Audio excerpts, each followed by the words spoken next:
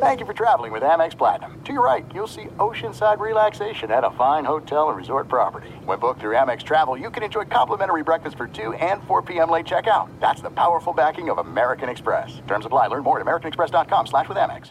Enjoy all your favorite sports like never before at BetMGM. Signing up and playing is so easy. Simply sign up using code Buckeye and receive up to $1,500 back in bonus bets if you don't win your first bet. When you register with BetMGM, you can get instant access to a variety of parlay selection features, live betting options, and the best daily promotions in the business. And with BetMGM at your fingertips, every play and every game matter more than ever. Place your moneyline, prop, and parlay bets with the king of sportsbooks today. Sign up using code Buckeye and receive up to $1,500 back in bonus bets if you don't win your first bet. That's right, up to $1,500. Again, sign up using code Buckeye and receive up to $1,500 back in bonus bets if you don't win your first bet. BetMGM and GameSense remind you to play responsibly. 21 plus and present in Ohio. Subject to eligibility requirements. Rewards are non-withdrawable bonus bets that expire in 7 days. Gambling problem? Call 1-800-GAMBLER in partnership with MGM Northfield Park. That's 1-800-GAMBLER.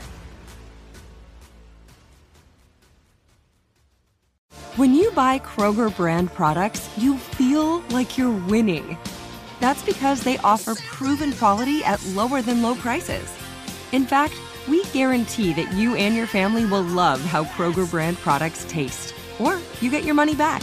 So next time you're shopping for the family, look for delicious Kroger brand products, because they'll make you all feel like you're winning. Shop now, in-store, or online. Kroger, fresh for everyone. Welcome to Fantasy Football Weekly, a production of iHeartRadio. Time now for Fantasy Football Weekly from iHeartRadio, your weekly source for the nation's best fantasy speculation and advice. Now, along with the guys from Fanball.com, here's the host for Fantasy Football Weekly, Paul Charchian. It is year number 26 of Fantasy Football Weekly. We are America's longest-running fantasy show, and for good reason, because we have been helping you dominate your fantasy league for over 2 decades. And we're old. Two and a half. That is the voice of Brian Johnson from GuillotineLeagues.com. I'm Paul Charchian from GuillotineLeagues.com, and Scott Fish, widely known for Scott Fish Bowl. Hi, Scott. My team in your league just got blown up by Damian Williams. Yeah, I drafted him as well, but it was like an 11th rounder, so I didn't feel so bad. But I wasn't online yesterday. What happened? Yeah. Or the other day? Yeah, that's going to be a problem. We will get right into the significance of Damian Williams in just a minute, but lots of other stuff to go through over the course of the show, including all the offseason moves, the notable, meaningful, fantasy-relevant offseason moves in case you reasonably were sleeping for the last 7 months, and I wouldn't blame you. You've plenty of time to block out everything that's happened lately. We'll go through the training camp battles that we will be watching this spring.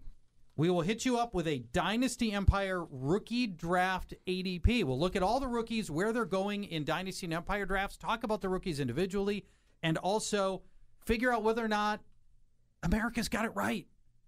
Is this the right guys in the right place? Guys are going too high, too low? We'll tell you that as well. Not America, the world. The world. Fantasy Everybody. football has gone global. It has. Intergalactic even, probably. 3 tough questions, as always, and the COVID plans that you need to get in place pronto. Right now. Before friendships are ended, and it will happen. Yep. All right, guys. Let's jump right in. Let's begin here.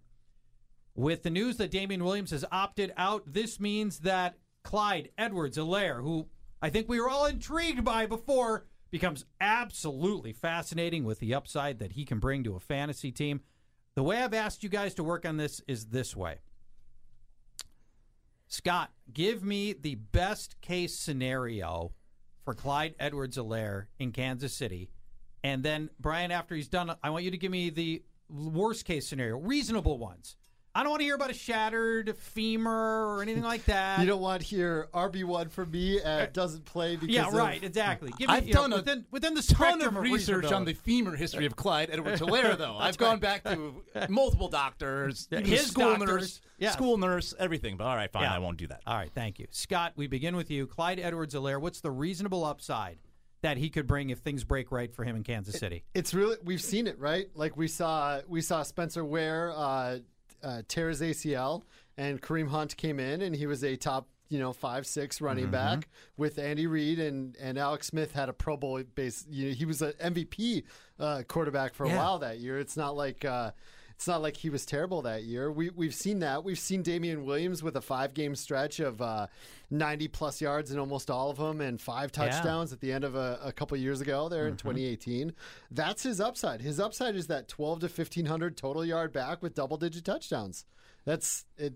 He's now basically a first-round running back. He's I can't see any argument putting him outside the top 10 running Let's backs. get more granular then, just first round, because I think he's going to go in the first round. I have him as my RB6 right now.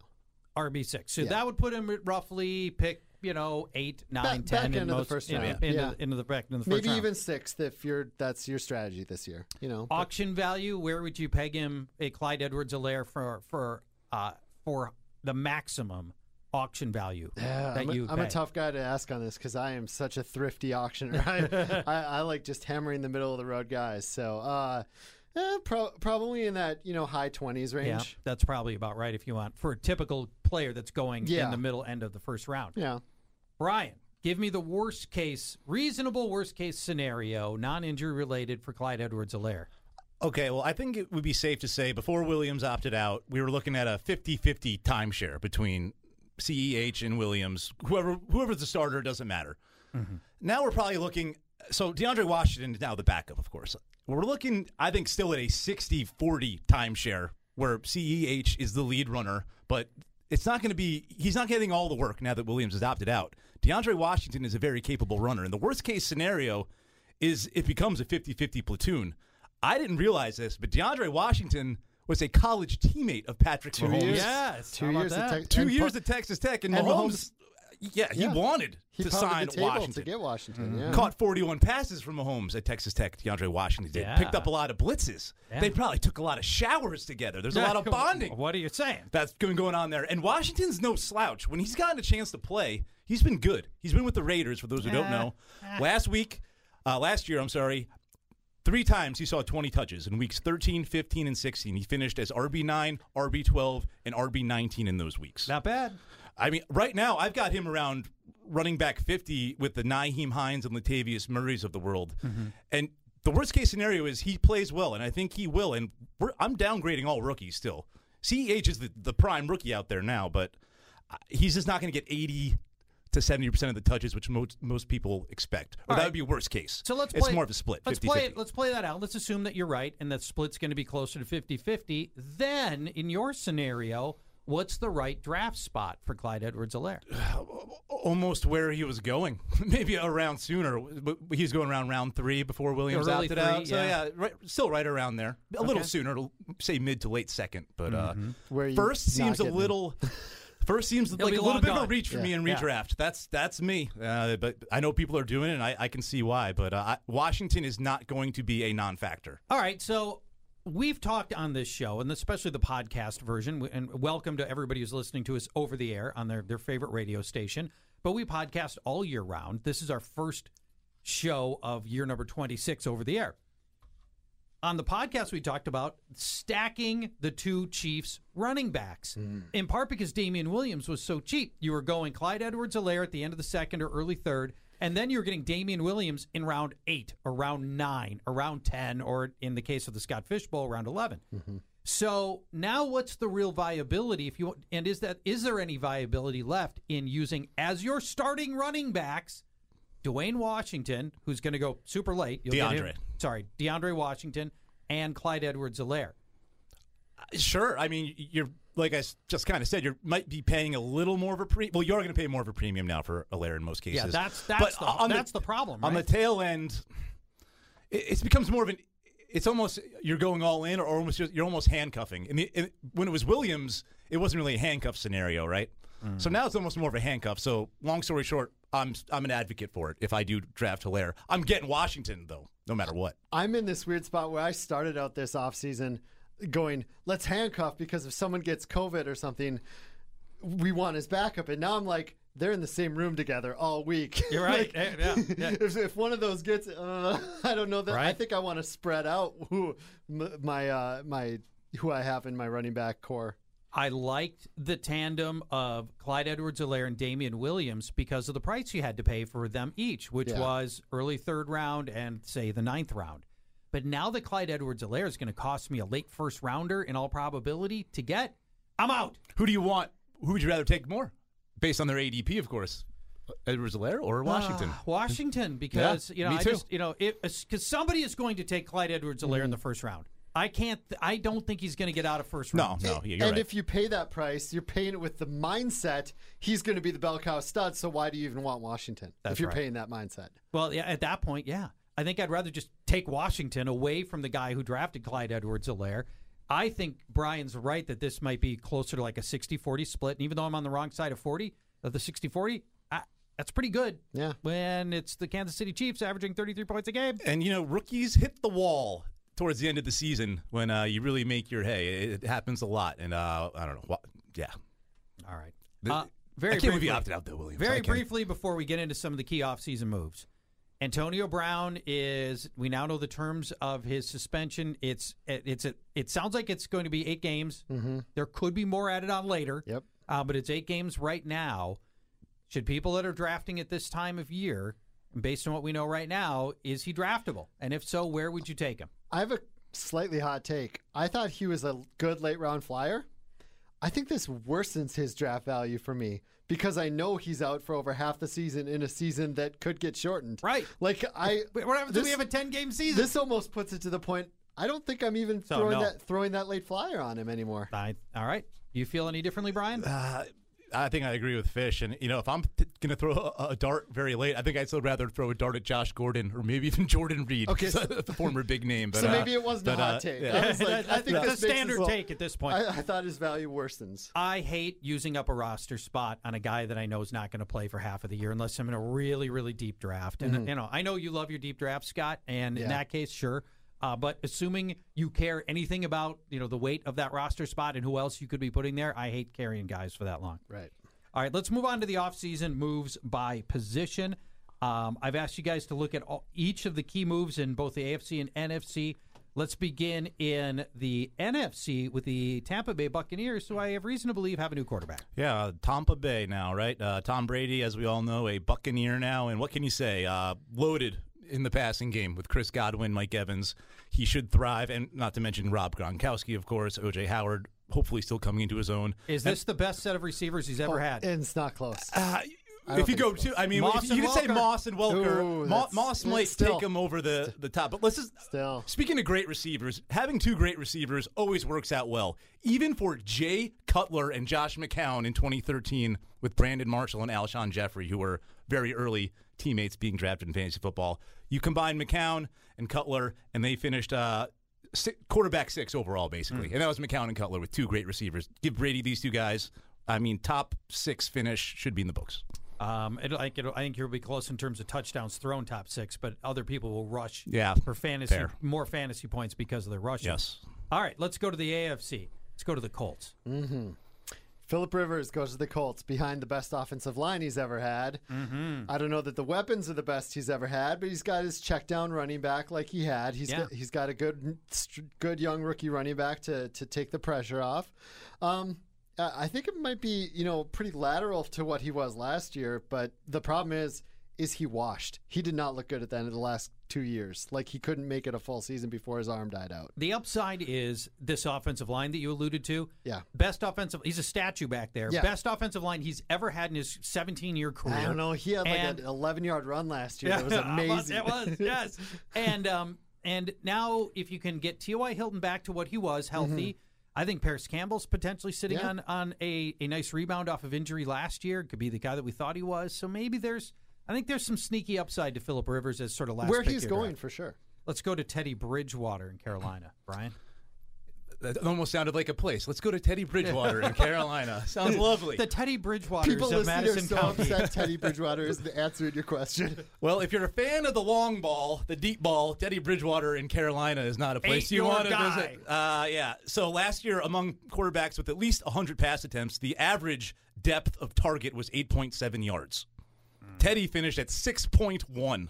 Oof. Dead last, more than half a yard behind the next guy. So But you know what? This is a good spot for a guy with I don't want to say a noodle arm. He just doesn't go downfield, but you dump off to Christian McCaffrey. You dump it off to DJ Moore. These guys can take it to the house, do all the dirty work. But, Teddy B is the guy in Carolina. They did not want Cam Newton, so there you go. All right, let's go to the Chargers. Chargers get Tyrod Taylor, who might actually end up in a little bit of a quarterback fight, but he's got guys on his side. Anthony Lynn from Buffalo. He's got better weapons potentially than he's had in his career. He's got some rushing upside. It's an okay spot for him. He's fine for where he goes as a late flyer, even in super flex leagues. I don't think he's draftable in 1 QB leagues mostly. No, he's not. You do get that running potential that Tyrod brings. Let's go to Chicago. Oh, don't play it yet, because we're just talking about Nick Foles. We're going to get into the heated battle between Nick Foles and Sad Trombons. Sad Trombonski. Sorry, first episode. I can't say the name right. We'll talk about that a little more, but yes, Nick Foles is in Chicago. All right, then let's go to the Raiders, now Las Vegas. Just a backup. Mariota's going to back up Carr. They might have a training camp battle, but that's about all there is there. We'll see if he can do it with a new team, if he gets the job. Sounds good. A couple of quick backups that we might want to touch on that are pretty notable in the NFC, Brian. I want to just mention Jameis Winston, not because he's going to be very relevant unless something happens to Breeze, but it completed this perfect quarterback carousel between the Patriots, the Panthers, the Saints, and the Bucs. They all interchanged quarterbacks, if you think about it. Newton to New England, Brady went to Tampa Bay, but I won't go on. But, really doesn't matter in one quarterback leagues. A handcuff for Breeze and Superflex, but that's it. Speaking of the Patriots and Cam Newton. Yeah, could you argue these are his best wide receivers he's had? Funchess, Kelvin Benjamin. It hasn't been good. It hasn't been great. So Cam Newton goes to the Patriots. I have a feeling if he's able to run again, if he's over all his injuries, he could be a top 12 quarterback once again. But we're going to have to see it first. Before we get to the running backs, the receivers, and the tight ends, and the players that have moved around, let's take a quick break. If you would like to get my cheat sheet for free, you get to do that. Just go to GuillotineLeagues.com. GuillotineLeagues.com. That is the new destination for my free cheat sheet for redraft leagues, PPR leagues, whether you're looking for auction values, $100 auction values, $200 auction values, or just player rankings for your draft. The cheat sheets are free at GuillotineLeagues.com. When we come back, we'll go through some of the rest of the moves across the NFL and the training camp battles we can't wait to watch. It's Fantasy Football Weekly.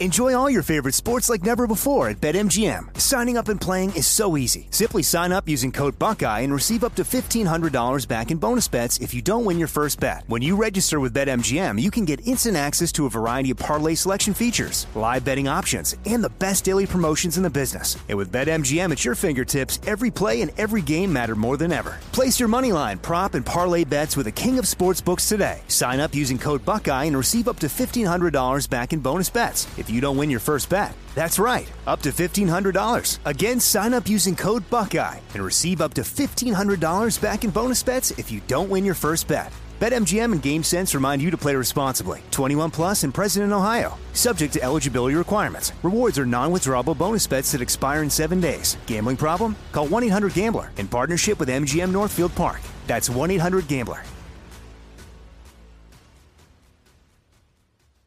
LASIK, LASIK.com. Have a ton of questions about LASIK? You're not alone. That's why we created LASIK.com. One place where you can go to find every answer to every question on your mind. Like, how much does LASIK cost? How long does recovery take? How do I find a doctor? If you've been thinking about LASIK, go to LASIK.com now. Yeah, LASIK.com. Easy to remember, so you know where to start. LASIK, LASIK.com. If you love sports and true crime, then there's a new podcast from executive producer Dan Patrick and hosted by me, Jay Harris, that you won't want to miss. Playing Dirty: Sports Scandals. Each week, I'm squeezing the juiciest details from some of the biggest sports scandals ever. I'm talking Marcus Dixon, Olympic gymnastics, Cain Velasquez, salacious Super Bowl-level scandals. Join me on the dark side of sports by listening to Playing Dirty: Sports Scandals on the iHeartRadio app, Apple Podcasts, or wherever you get your podcasts.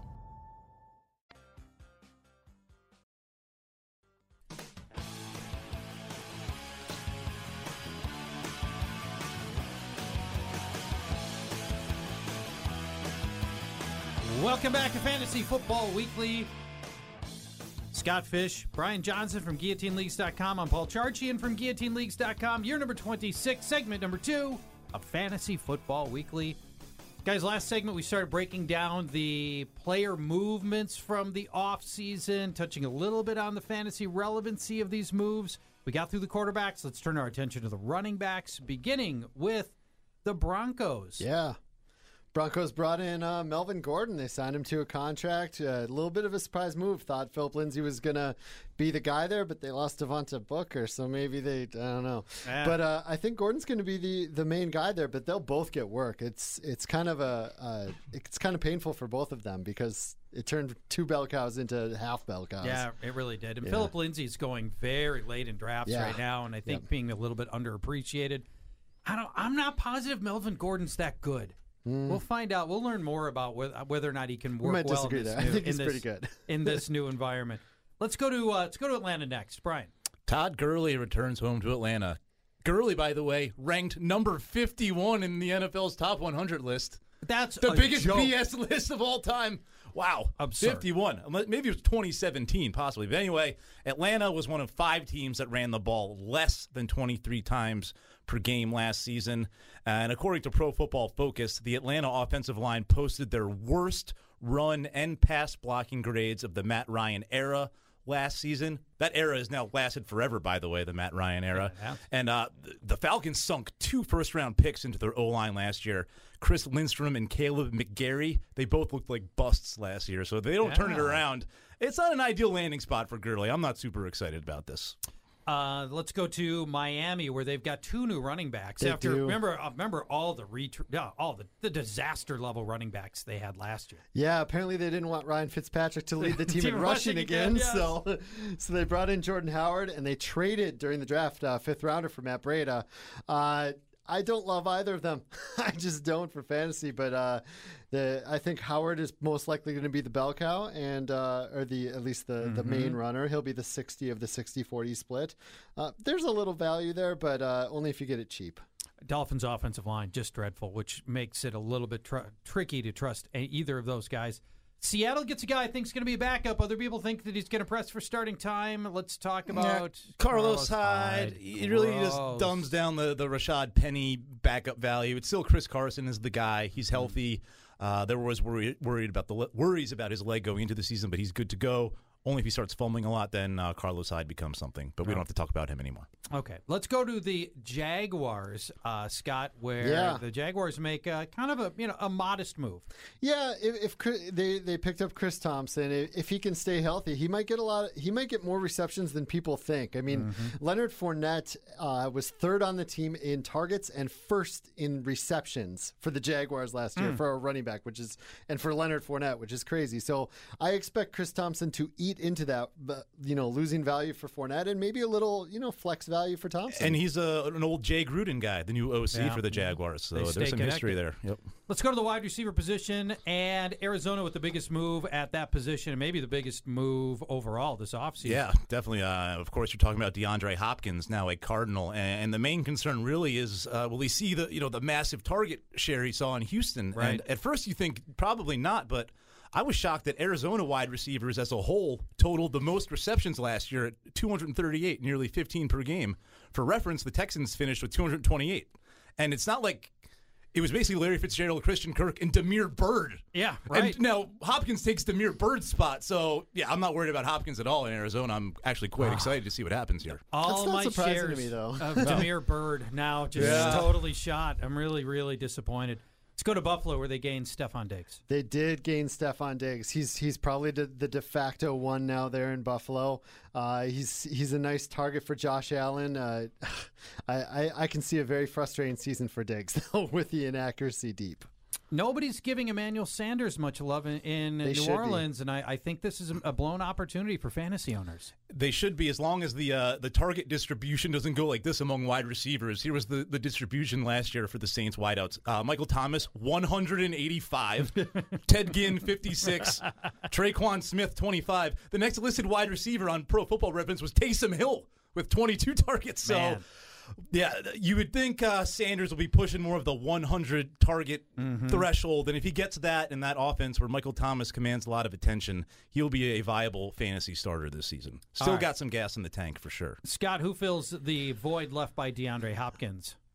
A couple players. You got Randall Cobb coming in and Brandon Cooks. Cooks will probably be on the outside with Fuller on the other side. Cobb playing the slot mostly. He's a nice big slot guy for them.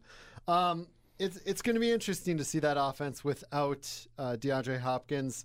I'm a Fuller guy. I actually like Fuller better than both of these guys. When Fuller's healthy, he's got that connection with Deshaun Watson. Yeah, it's just all about the health. When he's healthy part, right? Real quick, I saw Randall Cobb just realized he needed glasses, and he can finally see now. He just got corrective lenses, so maybe best season coming for Randall Cobb. So you're the Panthers. You go and sign Teddy Bridgewater, the most feeble-armed starting quarterback in the NFL. And so who do you decide to pair him with, Brian? Yeah, this is fitting the square peg in the round hole with Robbie Anderson.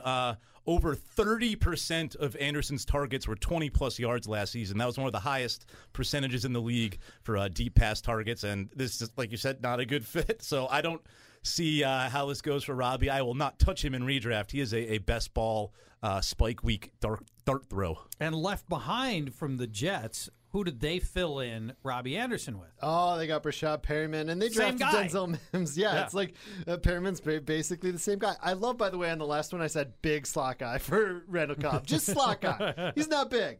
But, Perriman fills that role. Honestly, it could be very good for Perriman because they don't have much there. They got Perriman and Mims. What else are they going to throw Hey, Jamison Crowder, man. We'll go to war over that later. Let's go to the tight end position. Atlanta gets one of my favorite sleeper tight ends. Yeah, Hayden Hurst coming over from Baltimore, or coming down from Baltimore, I should say. Austin Hooper saw 97 targets last year with the Falcons. That was the sixth most. Yeah, and he only played like 13 games. Yeah, he didn't play a full season, and those are all going to Hayden Hurst. And the Atlanta offense is a well-oiled machine.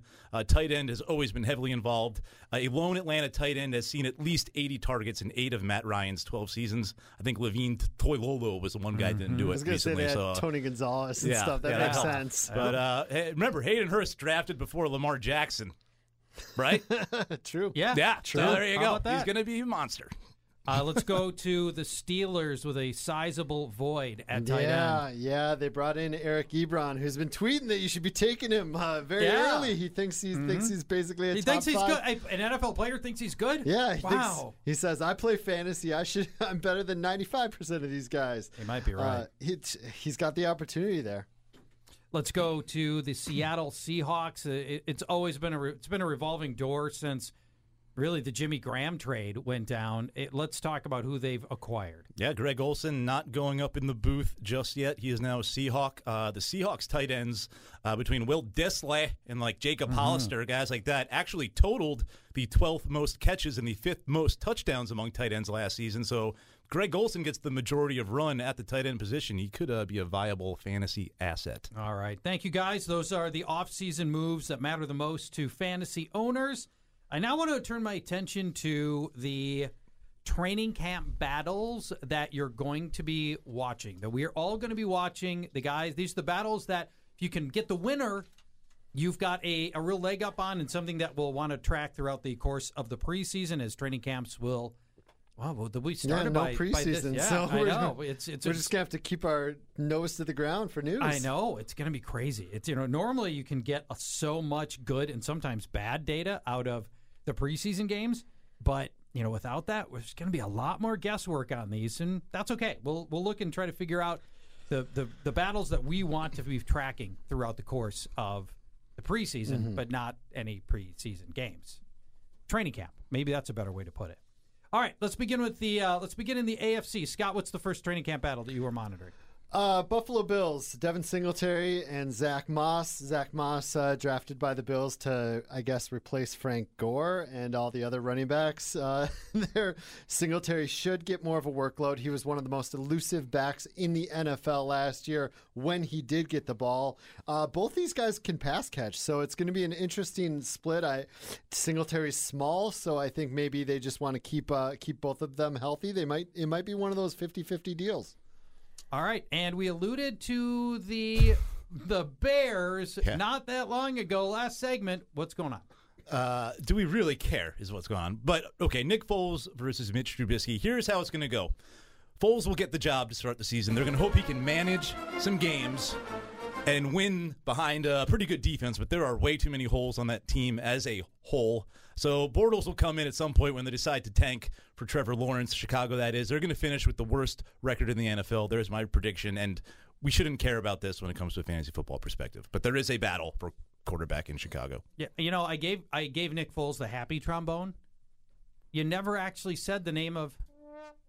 Because I was figuring that speaks for itself. I guess so. I'm a little I like the one where the guy plays the trombone with his butt, though. That one's way funnier. Or isn't that how it went? No. He's playing with his mouth, and I'm thinking of a different scene. Yes, you are. I don't know what movie you're thinking. American Pie 2, I think. Okay. All right. Yeah. I'll do my research. Right. No more Bears talk, please. Let's go back to the AFC. Scott. Cincinnati Bengals. We're looking for another receiver in that group from Auden Tate, T. Higgins, John Ross. The way Auden Tate played last year, I know they put some draft capital in T. Higgins, and the way John Ross played at the beginning of the season, I think it's going to be a pretty decent battle. There's a lot of upside with all of them. We're going to be watching to see which one of them emerges as that 3, and it could be some fantasy relevant games there. All right, back to the NFC and the Tampa Bay running back situation. Brian. Yeah, a new member to the party in LaShawn McCoy now, but it's still really Ronald Jones versus Keyshawn Vaughn. Keyshawn Vaughn, of course, is on the COVID list right now, but I guess that's a good thing because, you got it out of the way, most likely. You're not going to get it during the season. We don't even know that about COVID yet. Yeah, we don't get it out of the way. He also might have just been close contact and didn't actually get it. Yeah, we don't know that. Or they might be just hiding him there for roster space right now. Ooh, maybe that's it. All right, well, in a perfect world with no COVID, let's just look at the football players at hand here. According to Warren Sharp, who is one of the sharpest football minds out there, Ronald Jones ranked as a top 3 red zone running back last year among running backs with at least 20-plus carries inside the 20. Rojo had a very strong second half, finished as a top 24 running back in PPR. Of course, Keyshawn Vaughn, rookie coming in, going to push him in camp. We just got to see how this plays out. But Bruce Arians does like a workhorse back, so one of these guys should win the job and have significant touches on a weekly basis. This is one of the few that I really don't have a strong feeling for who's going to end up winning. Oh, there's a few I don't. It's just I need more data points on this, and I don't know that we're going to get them. And just because without the preseason games, I tend to lean towards veterans, and I would break my ties towards veterans. Oh, yeah, so that's kind of where my mind is right now. If I had to pick right now. Let's go to Denver and a running back situation we've already alluded to. Yeah, we already talked about it. Yeah. I could go on to a new team. All right, go ahead. Let's go to Houston. We've talked about Gordon and Lindsey. Let's talk about Houston. Duke Johnson, David Johnson got traded, got traded there for DeAndre Hopkins somehow. That's going to be a battle to watch because I think there are a lot of people out there that think David Johnson might just be washed. He looked terrible last year. Or is B.O.B. going to try to shove him down our throats because he made justify that trade? So it's going to be interesting to see what both of those running backs have. All right, we go to Washington where it's a 4-man battle for carries in the backfield. Yeah, or maybe 3.5 because we're not sure what Antonio Gibson really plays yet. A rookie who's a running back and a wide receiver, but then the other 3, Adrian Peterson, Darius Geis, and now Peyton Barber, who I mentioned earlier, up from Tampa Bay. I want no part of this whatsoever. Washington's line currently ranked 29th by Pro Football Focus. Trent Williams is long gone, of course, at left tackle, and it's all about his Darius Geis for real. He looks great with no shirt on Twitter, but you know what? He's still not half of the physical specimen that Adrian Peterson is at age 36, but I still like AP overall among this group. The Colts have got T.Y. Hilton. They do. After that, how do you think this thing is shapes up? Yeah, who's battling? Yeah, they invested a ton of draft capital in Paris Campbell last year, Michael Pittman this year. Yep. Zach Pascal had some decent games, mostly from the slot last year. I think we're looking more to the outside with Pittman and Campbell, though. It's Campbell's got a year in that system, and Pittman's a rookie, so a lot of people are thinking this year, fade rookies. Maybe that's the case with this. All right. Detroit's running back situation is unique. This time last year, I was optimistic that Kerryon Johnson was going to shake off the injuries and all the problems he had in his rookie year and come back as a much better sophomore. That never happened. Continue to be hurt and underwhelmed. They end up drafting DeAndre Swift. Yeah, and it was still kind of a surprise pick in the second round, but I think Detroit could not resist Swift, who was a first-round talent, so they just had to go with him. And he's electric as they come, a little undersized at 5'9", 210 pounds, so I don't expect full bell cow usage out of the gate, or maybe not at all this season, but he's one of the rookie runners who I think usurps the incumbent quite easily. In Jacksonville, they've got DJ Chark, and then after that, what does this training camp battle look like? Yeah, they have Chris Conley, your guy that seemed to go off all 3 times you called him. Go off last week. I was so dialed into Chris Conley last year. You were texting him, is this your game this week? Yes. Yeah. Then they got Dede Westbrook, and they got Keelan Cole. Then they brought in Laviska Shenault Jr., who I think might be the one that wins this out because they need to get him on the field. Him with the ball in his hands. He's special. Cordell Patterson-like. It is. Let's go to the Rams and their running back situation, which looks very, very convoluted. Hey, I want no part of this either. Cam Akers versus Darrell Henderson versus Malcolm Butler versus John Kelly. And this is the main takeaway. The Rams never threw to their running back last year. 37 catches as a whole. That's bad. Dead last. I'm out. I'm out on this. We'll see what happens, but I'm out on this battle. Yeah, and they've also said they're going to use a hot hand approach and just, so fantasy owners may not know on a week-to-week basis what to expect. All right, let's motor through some of the other training camp battles that we're monitoring, including the Kansas City Chiefs. Yeah, we got DeAndre Washington, who we've mentioned, but Darrell Williams at the end of last season was really good, even in the playoffs. So I think that is something to monitor. You'd think it's DeAndre, but we'll see how it plays out. Is there much of a battle in San Francisco between Raheem Morris and Tevin Coleman? Probably not, considering Mostert had 228 more yards rushing on the same amount of carries as Tevin Coleman. But Tevin Coleman is Shanahan's guy. He did get hurt early on in the year. I think Mostert is the guy. They just re-signed him, but there's some competition there. All right, we'll see what happens. Let's go to the Chargers. We've got a potential quarterback controversy. Yeah, they invested a good amount of money and really high draft capital in Herbert. They brought in Tyrod Taylor. I think Tyrod Taylor was supposed to be the stopgap just in case, but Herbert's ready. I mean, he could take it over early. Okay, Green Bay. I don't know that there's really competition at that number 2 receiver spot. Oh, I thought you were going to say Rodgers and Love. Yeah, right. Oh, God, I hope so. Oh, it'd be delicious. No, not really. Devin Funchess was supposed to have some kind of competition for the number 2 wide receiver role. This is, of course, Devontae Adams is locked in at number 1, but it should be Allen Lazard over Marquez Valdez-Scantling again, but we'll see. Okay, well, let's go to Miami. Do you believe that Tua's going to end up getting the week 1 start? He is completely cleared. Yeah. I don't know, though. It's one of those things I was hoping for Tua not to, because with Fitzpatrick, we kind of know what we're getting, but if Tua's in there, I might have some questions about the wide receivers, but I think it's a legitimate battle now that he's completely ready to go. And our final training camp battle will be San Francisco. Deebo Samuel is going to miss at least the start of the season, and foot injuries on wide receivers, bad deal. I mean, this thing could go for quite a while. What's shaping up in terms of training camp battles for the Niners? Yeah, this is really a battle for temporary number 1, but permanent number 2. And despite being a rookie, Brandon Ayuk probably the top wide receiver option in the eyes of the fantasy football community right now. But I'm targeting Kendrick Bourne instead. Only saw 6 targets twice last year, but in those 2 games he had 40-plus yards and a touchdown in each. But don't fall in love with any San Francisco wideout. As a whole, they averaged 9.5 receptions per game last year. They just run. Well, the difference might be they can pass this year. They have so much more talent at wide receiver, so much more talent outside of George Kittle now that maybe they will pass more. Fair point. If they need to, they will. Yeah, absolutely. That's a training camp battle that we are going to watch as well. And our final one that we'll talk about here when we come back. Dynasty and Empire League players. Let's go through the rookie drafts and figure out who is being taken too high, too low, and just right. And if you've ever wanted to play in a Guillotine League, the exciting new format where every week the low team gets chopped off from the league and all their players go to the waiver wire, you can go to guillotineleagues.com, join a contest to play for whatever amount of prizing you're comfortable with. Join a Guillotine League now at guillotineleagues.com. Fantasy Football Weekly returns in moments.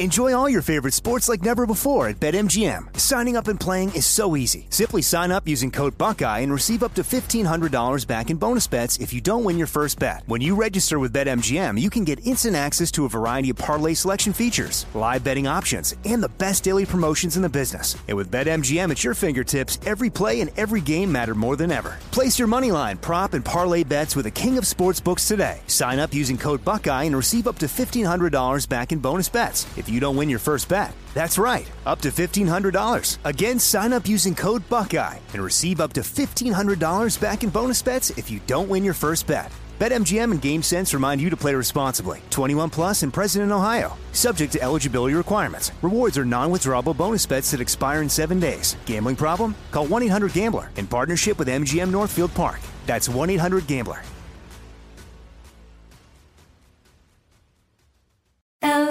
LASIK, LASIK.com. Have you been thinking about LASIK but not sure if you're a candidate? Just go to LASIK.com/quiz and take our free candidacy quiz. In just a few minutes, you'll know if LASIK is likely right for you. And if it is, we'll connect you with experienced LASIK doctors in your area. Start your journey towards 20/20 vision. Take our free candidacy quiz at LASIK.com/quiz. Yeah, LASIK.com. Easy to remember, so you know where to start. LASIK, LASIK.com. If you love sports and true crime, then there's a new podcast from executive producer Dan Patrick and hosted by me, Jay Harris, that you won't want to miss. Playing Dirty: Sports Scandals. Each week, I'm squeezing the juiciest details from some of the biggest sports scandals ever. I'm talking Marcus Dixon, Olympic gymnastics, Cain Velasquez, salacious Super Bowl-level scandals. Join me on the dark side of sports by listening to Playing Dirty: Sports Scandals on the iHeartRadio app, Apple Podcasts, or wherever you get your podcasts. Welcome back to Fantasy Football Weekly. Paul Charchian with you, Scott Fish, Brian Johnson, getting you ready for fantasy drafts. Still a little early for most of us. And then there's all the COVID stuff. We're going to get to that later in the show, all the things that you need to be thinking about to get your league ready for the inevitable. And it's going to happen. Guys are going to get COVID. Season might end early or be interrupted. We'll tell you all the things you need to know a little later in the show. Next, now, let's look at the average draft position for the rookies across America, where they're being drafted, and whether or not you think America's got it right. So to set the table, these are PPR leagues, one quarterback leagues. Mm-hmm. And the first pick overall is Clyde Edwards-Helaire. Scott, do you believe this is the right spot for him? I think it is. And if you know me, I'm usually in a win now mode, usually. So the recent news with Damian Williams sure helps that with him, that number one ranking. Mm-hmm. And I don't think Marlon Mack is a slouch either, even though I think Jonathan Taylor is just so much better. I think Marlon Mack's going to stick around there. So I'm on board with Helaire at 1. Okay. Let's go to pick number 2. By your ADP world, you're selecting Jonathan Taylor, number 2. Brian, do you feel like that is the right spot for him? Too high? Yeah, it is the right spot. I do. Marlon Mack is an able runner, but Taylor is probably the most talented running back in this class. And if there's a spot that's not as good as the Chiefs, it's probably the Colts with that offensive line. And so, yeah, he's just in the right spot. They're 1A, 1B, really. Marlon Mack is in the last year of his rookie deal. Mm-hmm. So as we're thinking in Dynasty and Empire League terms, remember, he might be gone next year. And Nyheim Hines may be as well, now that I think about it. I think he's got another year. Yeah, does he? Okay, let's go with that. The third pick overall that you are selecting is DeAndre Swift to Detroit. Mm-hmm. Scott, is this too high, too low, or about right? It's about right. It's not the 3 I would take. He's probably my 4. Mm-hmm. But so I guess too high by 1. Yeah. It's the Lions love to run, but all their runners get hurt. So I've gotten gun shy over the years. Their last 7 high drafted running backs got hurt, it feels like. But no, he's in a good spot if he can hold Kerryon off, which he should. I think he should be able to. He's that much better. It feels right to me. Yeah. Swift is he's an extraordinary talent, and the shiftiness, the ankle breaking moves. Wow. And at some point he's just got to separate from Kerryon Johnson, right? You'd think so. You would think so. Your fourth pick overall is J.K. Dobbins, and I think this is where it starts to get a little bit more complicated. That's my third pick. That's your third pick. All right. I'm going to say too high because I would have taken Dobbins over Swift for Empire Dynasty purposes. I like Swift more this season, but Dobbins is just built for that bell cow usage moving forward, and the makeup of that Baltimore Ravens team. They run it How so would much. you not want the lead running back? And Mark Ingram's but time. is he well, the not lead this running year. back? Not this year, but Yeah. Sooner than later he will be. As good as Mark Ingram is, J.K. Dobbins will take that job by next year. All right, your ADP on rookies comes in at number 5 with Cam Akers. Sure. Yeah. Is this too high, too low, or about right, Scott? That's about right. That's how it usually goes in these 1 QB drafts. He's got the cheap rookie deal for that Los Angeles Rams team. I was thinking Chargers. Yeah. I don't think Henderson's completely out of the way yet. I thought he was a really explosive guy. He had explosive plays. I think he's going to factor in. We're going to get a little more dirty as we go on here, but I think it's fair. I think it's where he usually goes. This is too high for Cam Akers. This is a complicated backfield with 4 different runners, and you're not going to know week in and week out who you can trust to get playing time. And if the coaching staff does, in fact, believe that they're going to use a hot hand approach, it's going to be total guesswork. The team doesn't even know who's going to get the most carries going into a game. There have already been statements that. out of McVay, talking how much he loves seeing what they did in San Francisco, Right, which with was their that. hot hand approach. So I'm not interested in Cam Akers. Pick number 5 is too high. Let's go to selection number 6. C.D. Lamb is going 6th in ADP. He is the Dallas wide receiver. Is this too low, too high, or just right? I'll say just right when it comes to wide receivers. He should be the first wide receiver off the board. I might take him over Cam Akers at 5, but I'll say just right here. He should have been the first wide receiver taken in reality football. I can't believe the Raiders and the Broncos did not take C.D. Lamb, who had 33 touchdowns over his 3 seasons as an Oklahoma Sooner, never dropped a pass of 20-plus yards in those 3 seasons, forced a missed tackle on over 40% of his receptions last year. It's just a crowded wide receiver room, though, in Dallas right now. But I love the long-term prospects for Yeah, I do, CD. too. And I'm just I believe this was too low for all the reasons you just mentioned. I would have taken him earlier. He was my wide receiver 1. Yeah, he was my wide receiver 1 as well. He's the best. I think he's the best receiver out of a deep receiver class. Yep. I think he should be going earlier than this, even though he is in a crowded spot with receivers who probably aren't going anywhere in Dallas. Next, your ADP for rookies, Jerry Jeudy going 7th to Denver. Do you feel like that's about right? Too high or too low, Scott? He was my wide receiver 2, and I just don't know that the immediate production is going to be there. You got to really trust in Drew Lock, but also Cortland Sutton's there, Noah Fant's there. They got Albert. They also got KJ Hamler, Tim Patrick's coming back. Hell, they have so many mouths to feed there. I know that's super cliche, but I think there are guys going after Jeudy on this list that are going to have, similar to more production and a little bit higher upside in the next couple of years. Well, we'll talk about those guys potentially right now. Yeah. And I'm kind of with you on this, including the next guy. Jalen Reagor from Philadelphia is going 8th by your ADP, your average draft position. Brian, is that about right? Yeah, I think it's about right. And speaking of crowded wide receiver rooms in Dallas, I'm pretty sure they converted the wide receiver room in Philly to like a dog park or something last year because they didn't need one. Reagor walks in as like the wide receiver 1, essentially, if you take out the tight ends, of course. So not a huge guy, 5'10", 205, but lightning fast. Had awful quarterbacking throughout college, so you can't glean too much from his numbers. But he could be the highest producing rookie wide receiver this year alone. And Jeffrey's on PUP already. Yeah. So Absolutely. I think Reagor is going too low at number 8. He walks in. He could be their number 1 wide receiver on day 1, opening day. That's a possibility for Jalen Reagor. And were it not for the chaos of this preseason, I think that would be the case.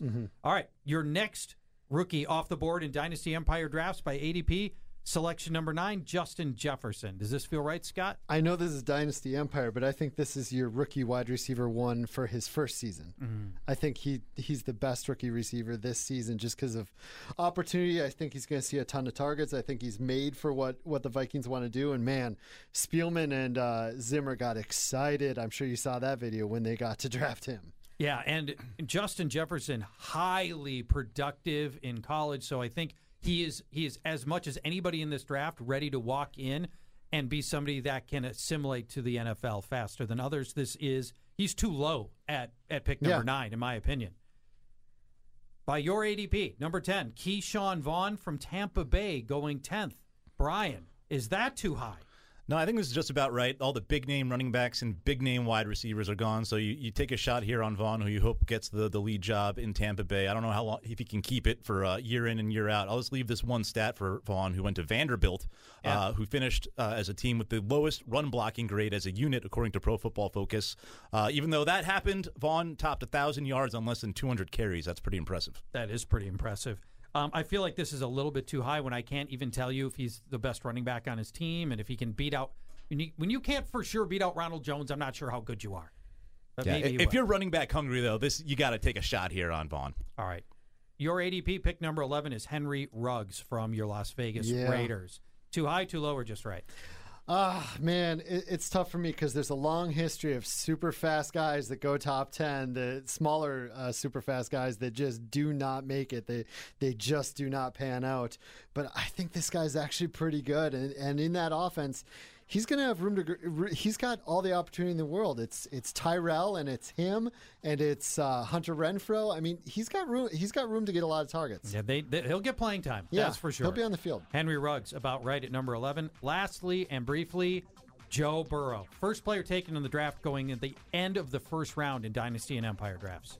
Yeah, in one quarterback league, that's about right. The real question is if you're in a Superflex league, and I know we all play in a bunch, are you taking Burrow first overall, or are you going with CEH? And I don't know what I would do at this exact moment. I'm not sure. But in a one quarterback league, you still got to take him over Tua, of course. And since he's going to have a pretty fun team when it comes to scoring fantasy points this year. If you've got 17 players who want to try a Guillotine League, go to guillotineleagues.com and join one of our private leagues where you can play with your friends. Guillotineleagues.com. Enjoy all your favorite sports like never before at BetMGM. Signing up and playing is so easy. Simply sign up using code Buckeye and receive up to $1,500 back in bonus bets if you don't win your first bet. When you register with BetMGM, you can get instant access to a variety of parlay selection features, live betting options, and the best daily promotions in the business. And with BetMGM at your fingertips, every play and every game matter more than ever. Place your moneyline, prop, and parlay bets with the king of sportsbooks today. Sign up using code Buckeye and receive up to $1,500 back in bonus bets if you don't win your first bet. That's right, up to $1,500. Again, sign up using code Buckeye and receive up to $1,500 back in bonus bets if you don't win your first bet. BetMGM and GameSense remind you to play responsibly. 21 plus and present in Ohio. Subject to eligibility requirements. Rewards are non-withdrawable bonus bets that expire in 7 days. Gambling problem? Call 1-800-GAMBLER in partnership with MGM Northfield Park. That's 1-800-GAMBLER. LASIK, LASIK.com. Have you been thinking about LASIK but not sure if you're a candidate? Just go to LASIK.com/quiz and take our free candidacy quiz. In just a few minutes, you'll know if LASIK is likely right for you. And if it is, we'll connect you with experienced LASIK doctors in your area. Start your journey towards 20/20 vision. Take our free candidacy quiz at LASIK.com/quiz. Yeah, LASIK.com. Easy to remember, so you know where to start. LASIK, LASIK.com. If you love sports and true crime, then there's a new podcast from executive producer Dan Patrick and hosted by me, Jay Harris, that you won't want to miss. Playing Dirty: Sports Scandals. Each week, I'm squeezing the juiciest details from some of the biggest sports scandals ever. I'm talking Marcus Dixon, Olympic gymnastics, Cain Velasquez, salacious Super Bowl-level scandals. Join me on the dark side of sports by listening to Playing Dirty: Sports Scandals on the iHeartRadio app, Apple Podcasts, or wherever you get your podcasts.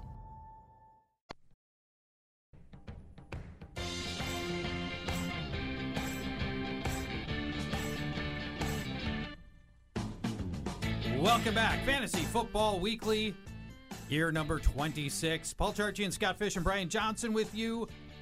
Last segment, we started the first round of your Dynasty Empire rookie drafts. Your ADP, America, the order you're taking every one of the players in. We've evaluated if you're getting it right or you're getting it wrong. Now we go to round two where it gets a lot sketchier and the names aren't quite as familiar, but this is where you're going to unearth some of your great sleepers. I'll brag for just a minute.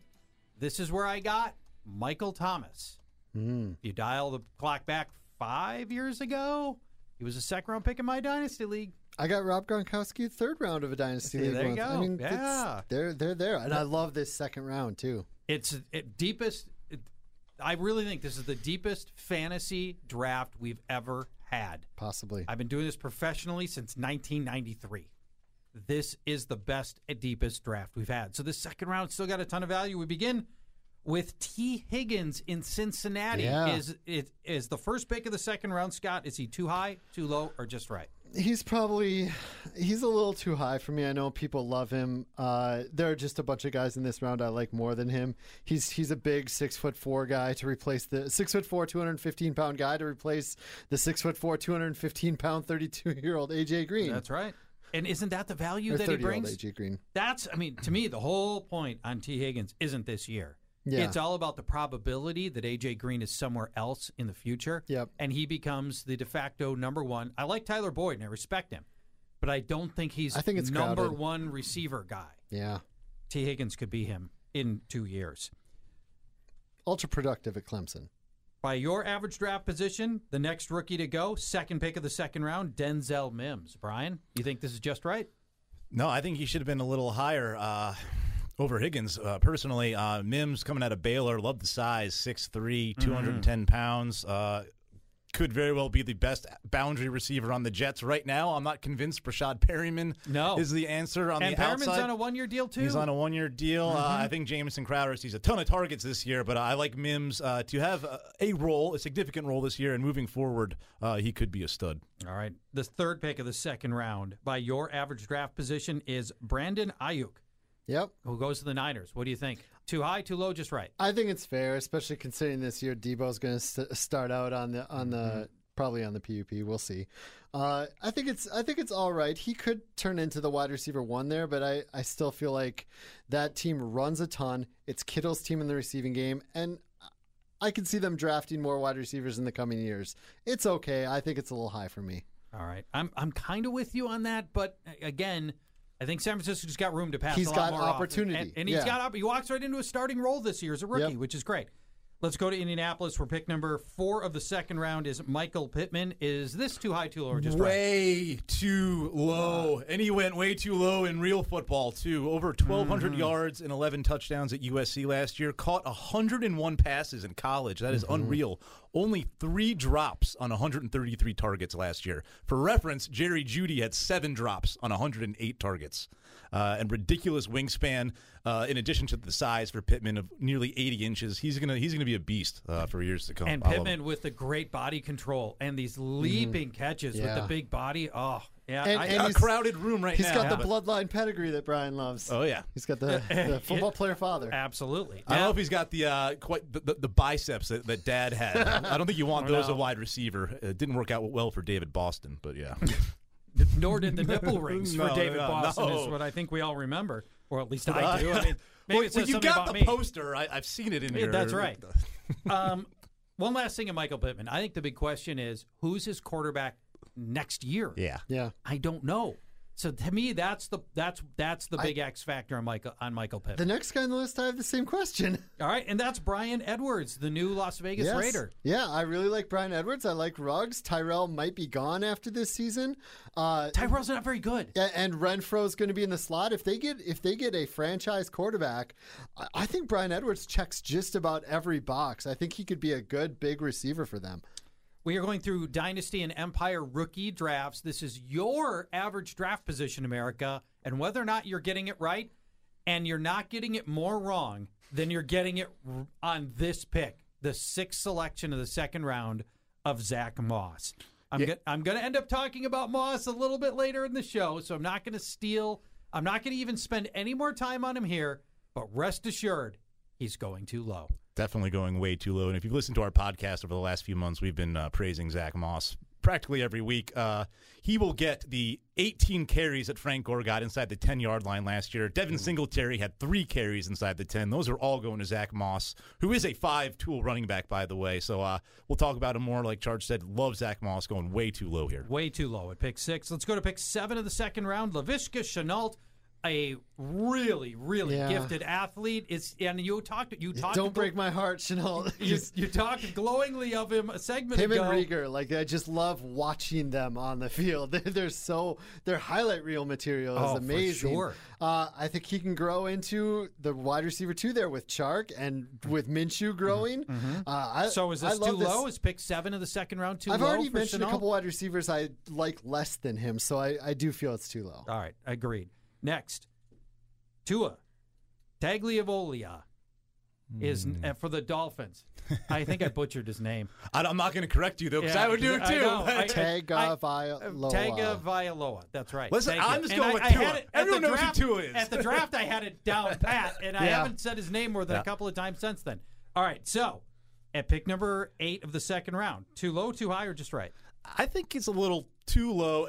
He would have been the first overall pick if not for the injury last year, and that doesn't seem to be too much of a concern. So he's probably going a little too low, and you could make a case for taking him over Burrow if you're thinking long term, and not just for this year. But Tua's got a bright future ahead of him, hopefully, and this will probably we'll look back on this and be like, why didn't I draft Tua that year? Yeah, don't you get that feeling? His weapons are so nice too, at least for me in Dynasty. Parker, if Parker is what he is, Preston Williams, Gesicki.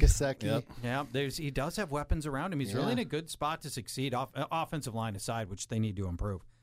The 9th selection in the second round by your average draft position in Dynasty and Empire Leagues, Antonio Gibson from Washington, a guy that's flying under the radar in a lot of leagues. Too high, too Not low, or just right?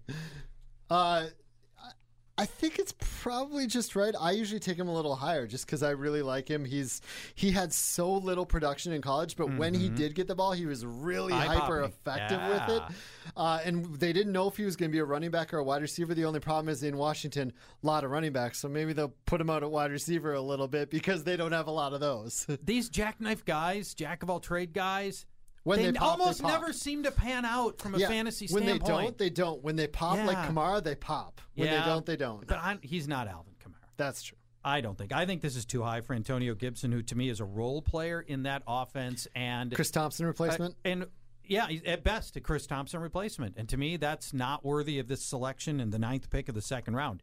But the 10th pick absolutely should be higher. Yeah. And that's A.J. Dillon for the Packers, especially when you start thinking about 2021, Brian. Yeah, I'm getting all the softballs here. A.J. Dillon going way too low here. If there's anyone that you could compare to Derrick Henry, it would be A.J. Dillon. He's a house, but we can call him a mobile home because he can move too.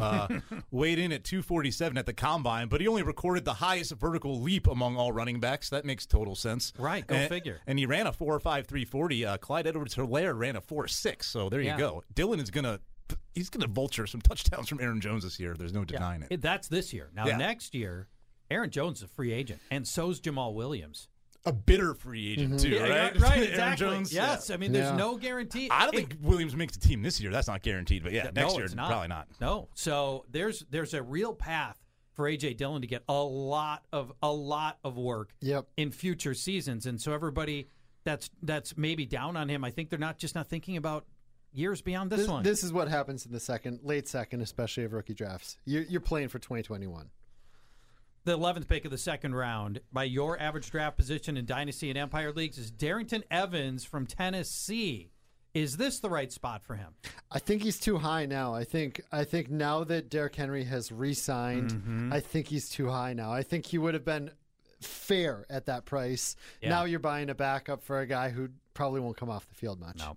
And then the last guy that we'll end up talking about in this segment, Chase Claypool from Tennessee. He's the wide receiver they drafted, and he is the last selection of the second round. Is this feel about right for him, Brian? It's a little high for me. I think I would look at some of the other running backs still around, like Benjamin, Lamical Perine, or even like Jalen Hurts, a long-term quarterback that intrigues me. But Claypool looks like an intriguing prospect. 6'4", he's got size, but I think it's going to take speed. He's a 4.4 guy. Yes. Out of Notre Dame, he did have 13 touchdowns last year, but I just need to see more from him before I'm taking him with the last pick. If only Pittsburgh was better at drafting and grooming wide receivers. I know. They can never identify a good receiver.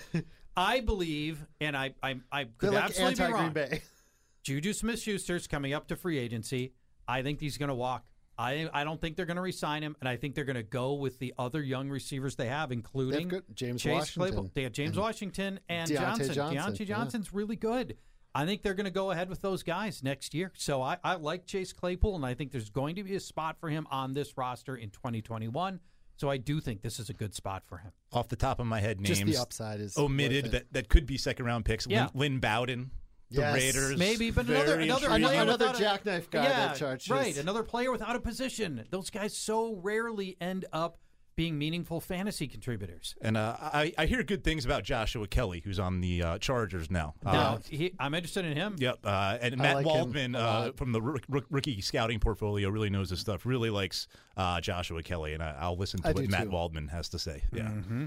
And I think he might flat out beat out Justin Jackson. He might beat out Justin Jackson. And I think there's a real chance he'll do that. But Austin Eckler, you guys saw the photo of him this week?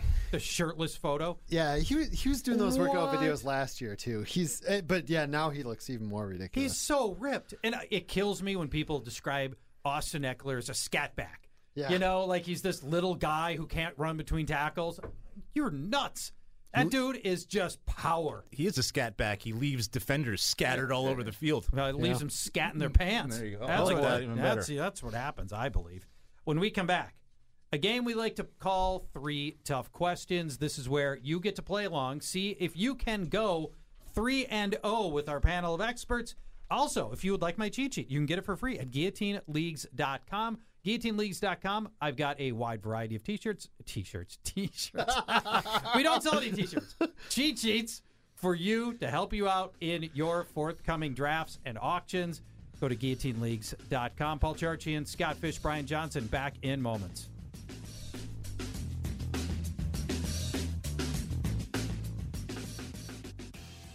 Enjoy all your favorite sports like never before at BetMGM. Signing up and playing is so easy. Simply sign up using code Buckeye and receive up to $1,500 back in bonus bets if you don't win your first bet. When you register with BetMGM, you can get instant access to a variety of parlay selection features, live betting options, and the best daily promotions in the business. And with BetMGM at your fingertips, every play and every game matter more than ever. Place your moneyline, prop, and parlay bets with the king of sportsbooks today. Sign up using code Buckeye and receive up to $1,500 back in bonus bets if you don't win your first bet. That's right, up to $1,500. Again, sign up using code Buckeye and receive up to $1,500 back in bonus bets if you don't win your first bet. BetMGM and GameSense remind you to play responsibly. 21 plus and present in Ohio. Subject to eligibility requirements. Rewards are non-withdrawable bonus bets that expire in 7 days. Gambling problem? Call 1-800-GAMBLER in partnership with MGM Northfield Park. That's 1-800-GAMBLER.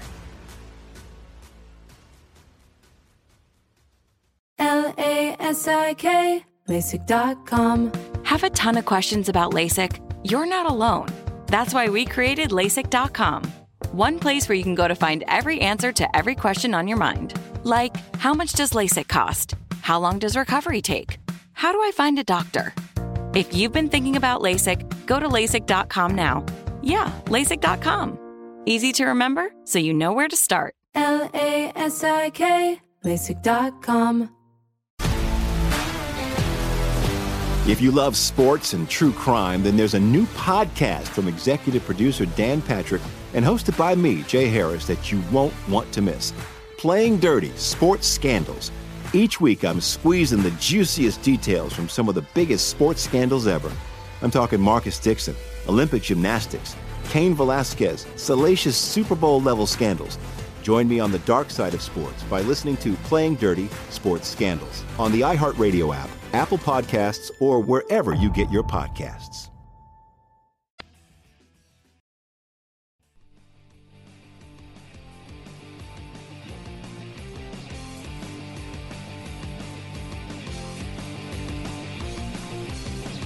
It's officially fantasy football season. Fantasy Football Weekly is back. Paul Charchian, Scott Fish, Brian Johnson with you. We've invented the new cheat sheet T-shirt. I set up a T-shirt shop while we were on break. Exactly. You can get my cheat sheet on your T-shirt. The T-shirt. The T-shirt. The T-shirt. We might have the Chia Pet people come after us though if we do that. Now, when a player gets drafted, you got to get out the Sharpie and you got to cross his name off on your T-shirt. Yep.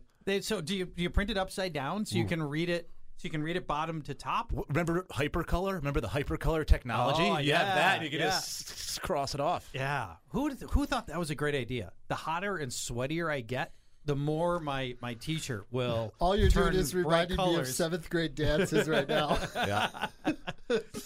Involuntary sweating. It was either the Hypercolor, the Big Johnson T-shirts, or what were the other ones am I missing? Fish from our generation. Yeah, stuff like that. This is the You guys were children of the 90s, right? In the late 90s, and yeah. Well, high school in the late 90s. High school, We're late older 90s. than you would think. Yeah. Just a little bit. Yeah.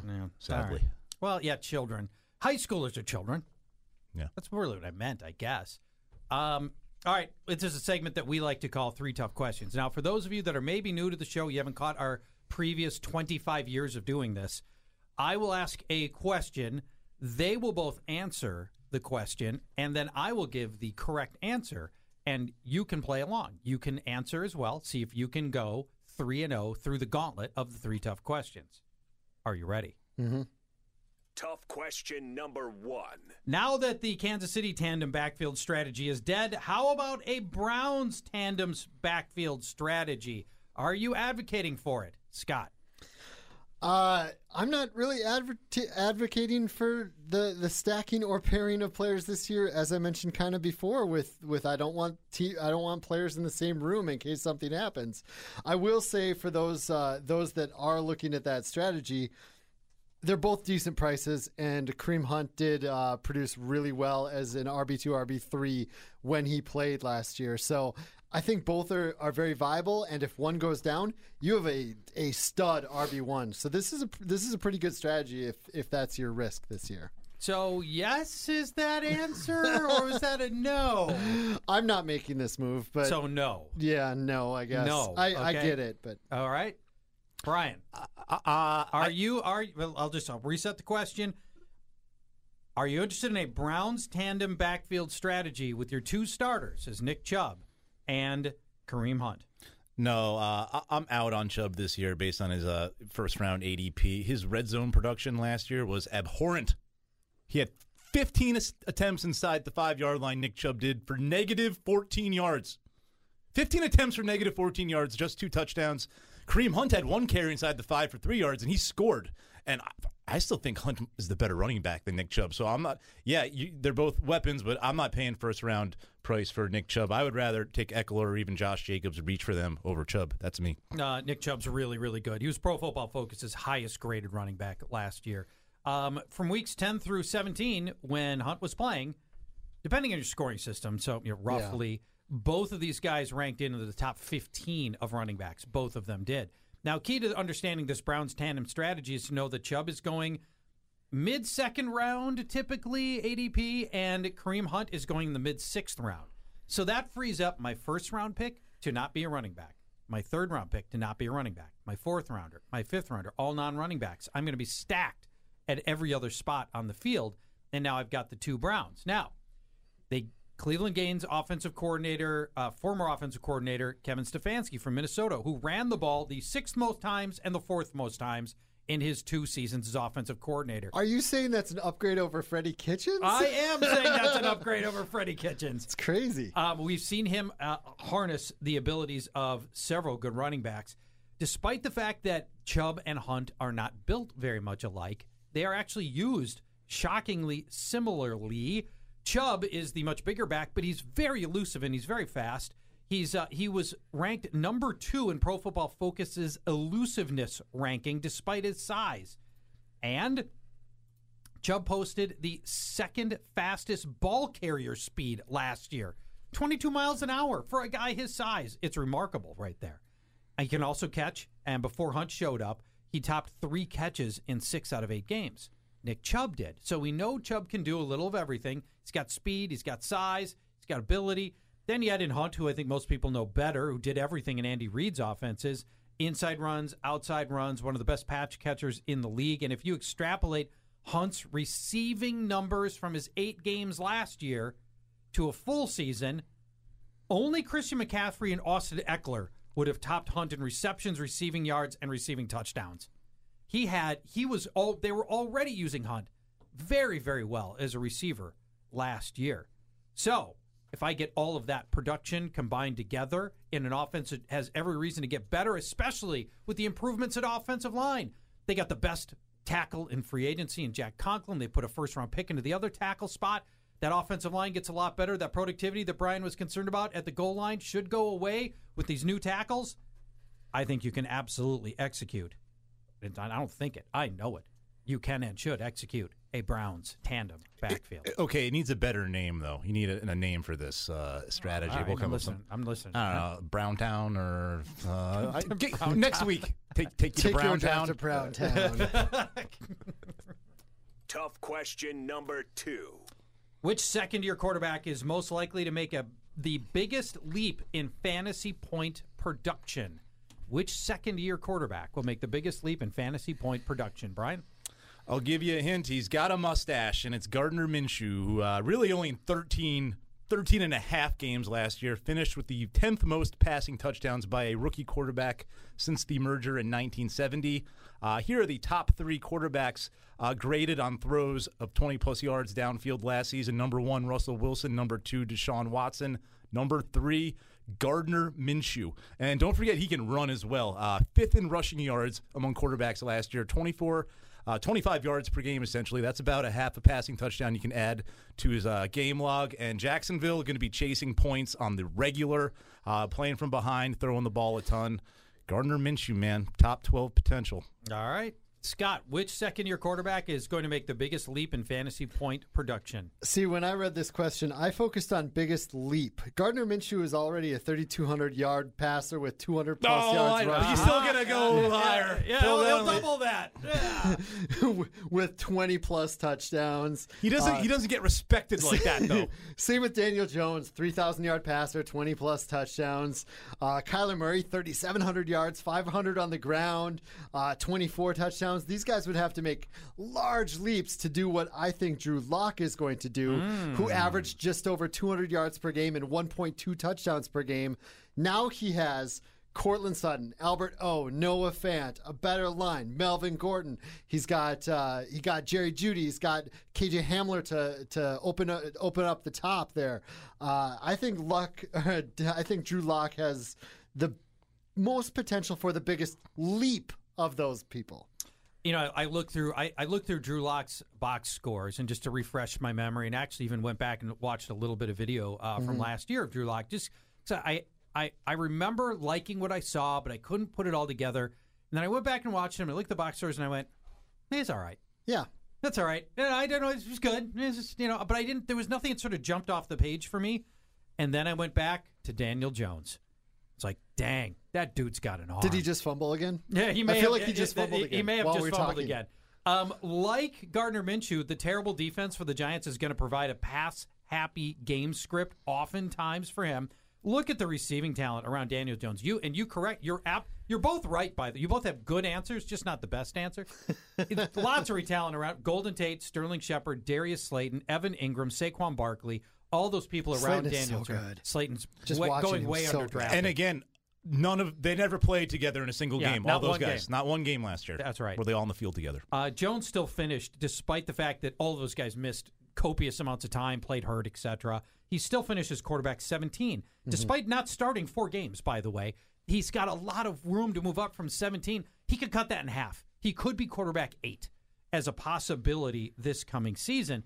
I like the fact that he's got sneaky rushing production. Yeah. He topped over 25 rushing yards in half his games last year. Remember that first big breakout game that he had against Tampa Bay where he ran in 2 and he threw 2 and went berserk in that game. Now, the offensive line has been terrible in New York for years. Zeitler will be back. The team spent a first, a third, and a fifth round pick this year into the offensive line. Zeitler comes back. That's Andrew Thomas, Matt Pert, and Shane Lemieux all got drafted, so the line figures to get better. Maybe not week 1, but those rookies will come around over the course of the season and should be able to help. Now, so the correct answer is Daniel Jones. Many listeners might be thinking, what about Kyler Murray? He's going off the board as quarterback 5. And there's a lot of people. Biggest leap. But that's the thing. It's the biggest leap.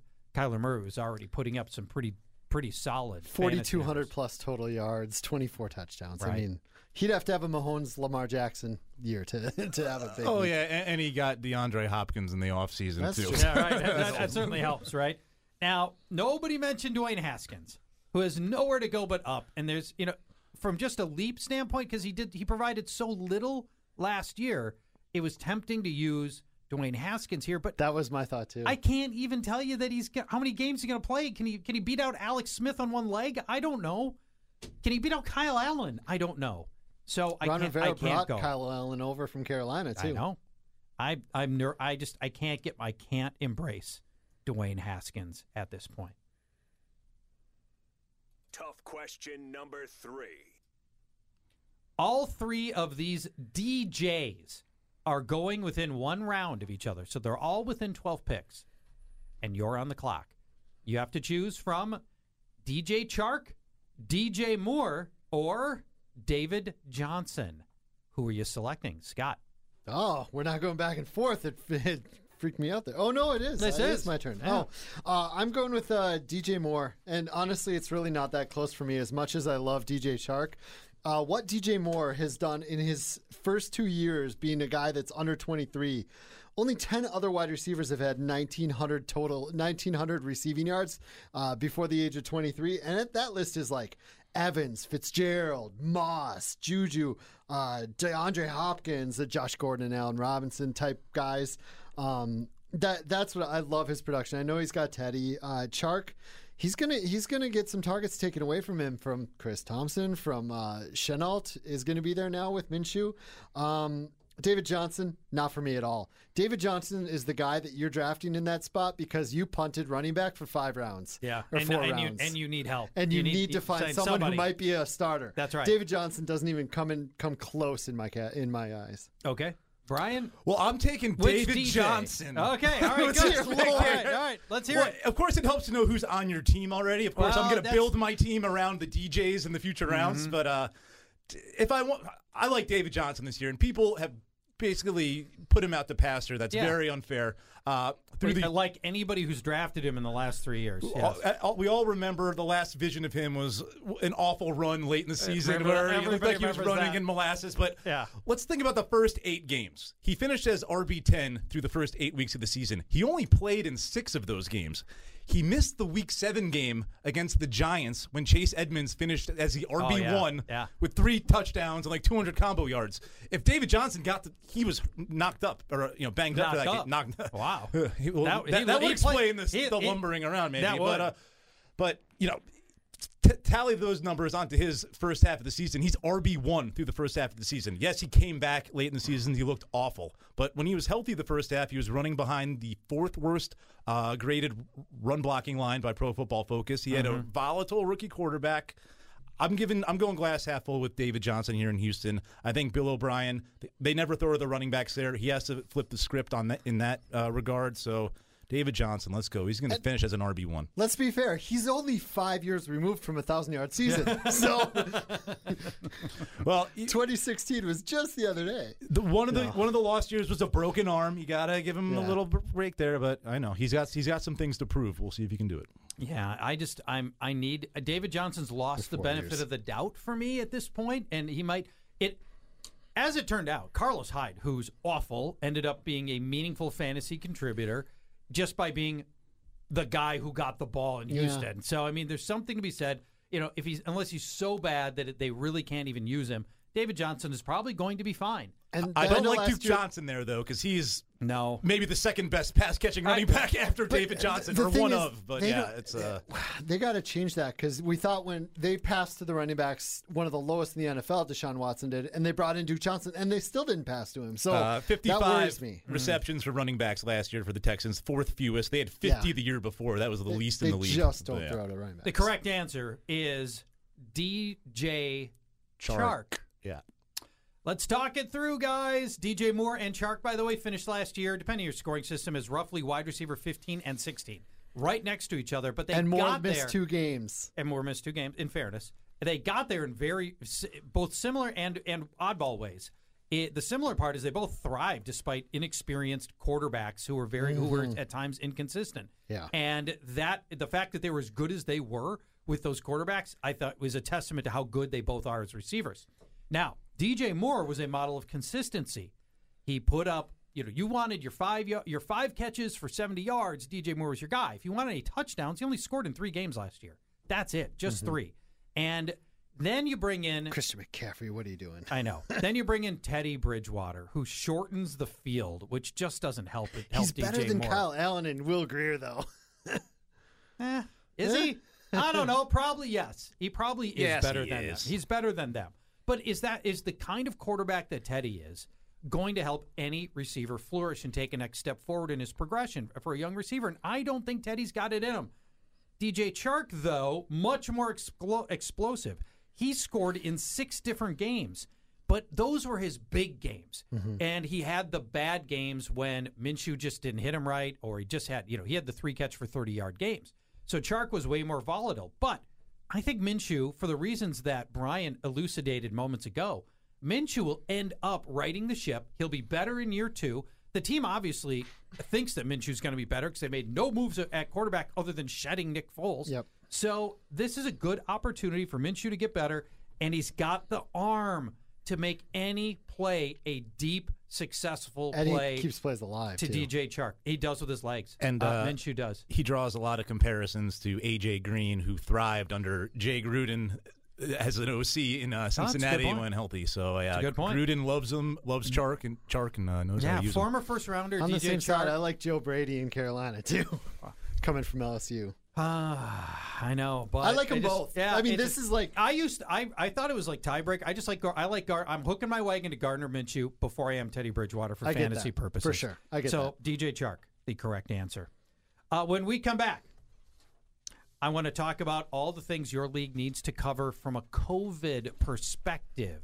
How are you going to handle the eventuality for the players who get COVID, and what's going to happen in a worst-case scenario for your league?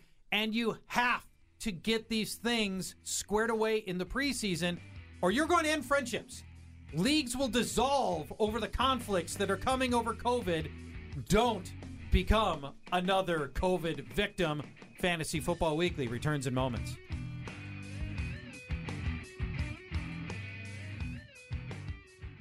Enjoy all your favorite sports like never before at BetMGM. Signing up and playing is so easy. Simply sign up using code Buckeye and receive up to $1,500 back in bonus bets if you don't win your first bet. When you register with BetMGM, you can get instant access to a variety of parlay selection features, live betting options, and the best daily promotions in the business. And with BetMGM at your fingertips, every play and every game matter more than ever. Place your moneyline, prop, and parlay bets with the king of sportsbooks today. Sign up using code Buckeye and receive up to $1,500 back in bonus bets if you don't win your first bet. That's right, up to $1,500. Again, sign up using code Buckeye and receive up to $1,500 back in bonus bets if you don't win your first bet. BetMGM and GameSense remind you to play responsibly. 21 plus and present in Ohio. Subject to eligibility requirements. Rewards are non-withdrawable bonus bets that expire in 7 days. Gambling problem? Call 1-800-GAMBLER in partnership with MGM Northfield Park. That's 1-800-GAMBLER.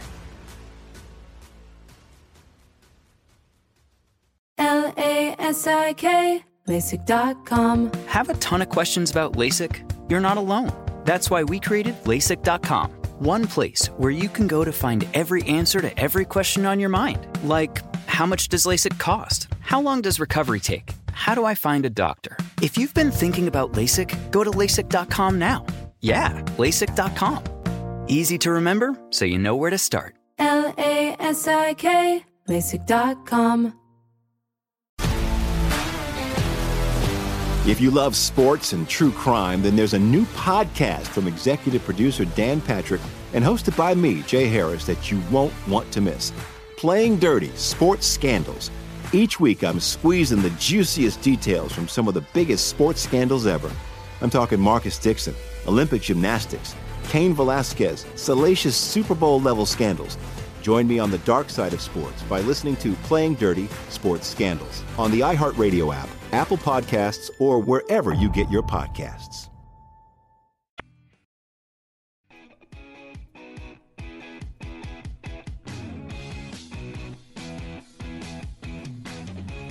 Welcome back. Final segment of Fantasy Football Weekly. Paul Charchi and Scott Fish and Brian Johnson with you.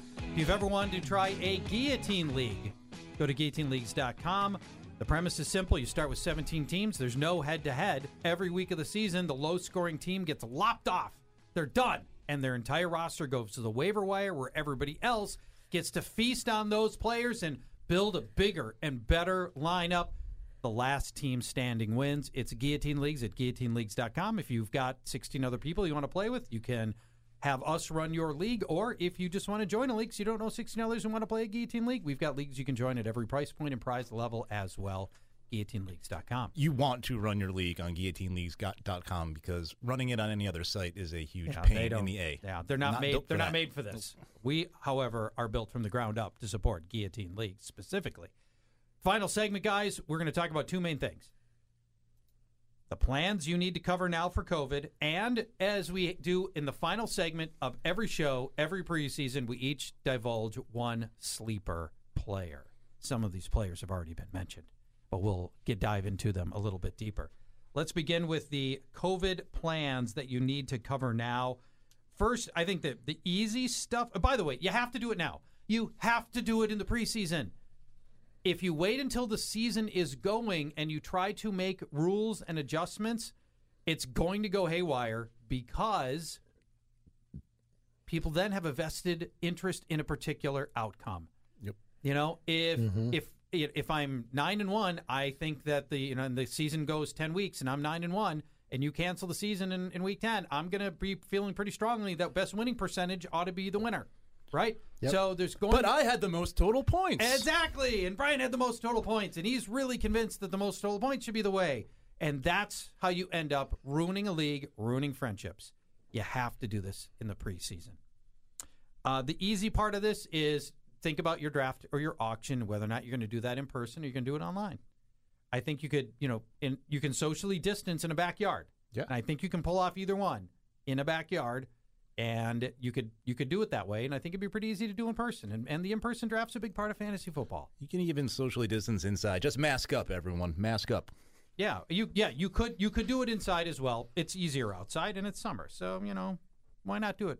Not going to argue that. Yeah. Okay. Good.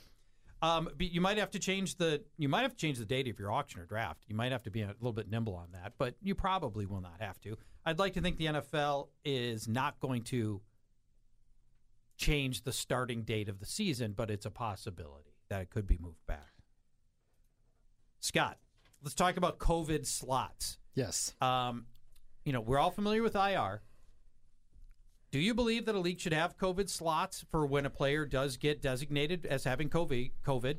And is it just IR or is it different than IR? It depends on what your host sets up. The hosts I have seen out there are at least a couple of them already that have them. Allow them on IR. And so in that case, it's easy. Either unlimited IR or just increase the IR. It all depends on how much you want to be tracking. If you're trying to track an exact amount of COVID players that are allowed on IR or an exact amount of IR players, what your previous IR rules are. I think this is one of those years that we have to know concessions will have to be made, and you're going to have to work within the confines of what your host allows. Your hosting site. Yes. Yeah. And for many of the sites, they don't have something special for COVID. They just have IR. Right. And I guess you could use that. I like separating it as two different designations if you can, if your hosting site allows that. But perhaps it does not. So should there be a limit on the number of COVID slots that you give a team? If I get stricken with 8 players with COVID, should I only be able to put 3 on because you only have 3 COVID slots? Probably not. Probably shouldn't be a limit. Unlimited, right? I'm already suffering enough. Yep. It should be unlimited, but if we're needing to use unlimited COVID spots, I'm pretty sure the season's over at that point. But yeah, you want a more than usual, of course. It also double the amount easily. Triple. You also have to keep an eye on your league. Like you might have anti-hoarding rules, meaning you can't pick someone up off waivers, just to put them on IR. Some leagues have that, so that might be tough to watch with unlimited. But that's something to be aware of. All right, related to that. And again, we're talking about COVID eventualities that you need to be thinking about now. We're going to get into our sleepers in just a moment. Some leagues are expanding the number of roster spots, assuming that some players are going to get COVID, so this way you've got more players. I think this is the wrong approach. It's terrible, unless your host doesn't allow them on IR. That's the only justification I can see. Correct. because now what you're doing is you're thinning out the waiver wire. So there's no talent left on the waiver wire, and my guy gets stricken with COVID, and I got nobody to turn to. And it's still benefiting the teams that don't have COVID people. Yeah, right. Yeah, right. They're just getting, all they get is more spots. Great point. Yeah. Great point. Can't do that. Don't expand your roster size. Just allow an unlimited number of COVID players to go on IR or a COVID designation. That's the way. That is the appropriate way to do this. We think when a player gets tested positive, he's going to be out 2 weeks, 2 games, 2-3 weeks, probably. something in that ballpark. These guys are very, very unlikely to be in any real mortal danger because they are young and in excellent condition. So, I don't think we're going to have a scenario where we have a fatality. Let's certainly hope that's not the case. That might be what cancels the season. That is the sort of thing that could cancel a season. And so let's move to that now. This is maybe the single most important decision that your league has to make. How many games need to be played for it to be a valid season? And then how do you determine the winner if it gets cut short? Correct. And how do you determine the winner? So I'm going to run a couple of scenarios by you. At GuillotineLeagues.com, we're using 8 weeks. If you grind through 2 months of play, we want to award prizing at that point. And just to clarify, week 8 is in the books. 8 yes, complete 8 weeks. Completed weeks. Yes. Yep, 8 completed weeks is what we are using. Now, your own league, and do it your way. But at the end of 8 weeks, you haven't started any playoffs, right?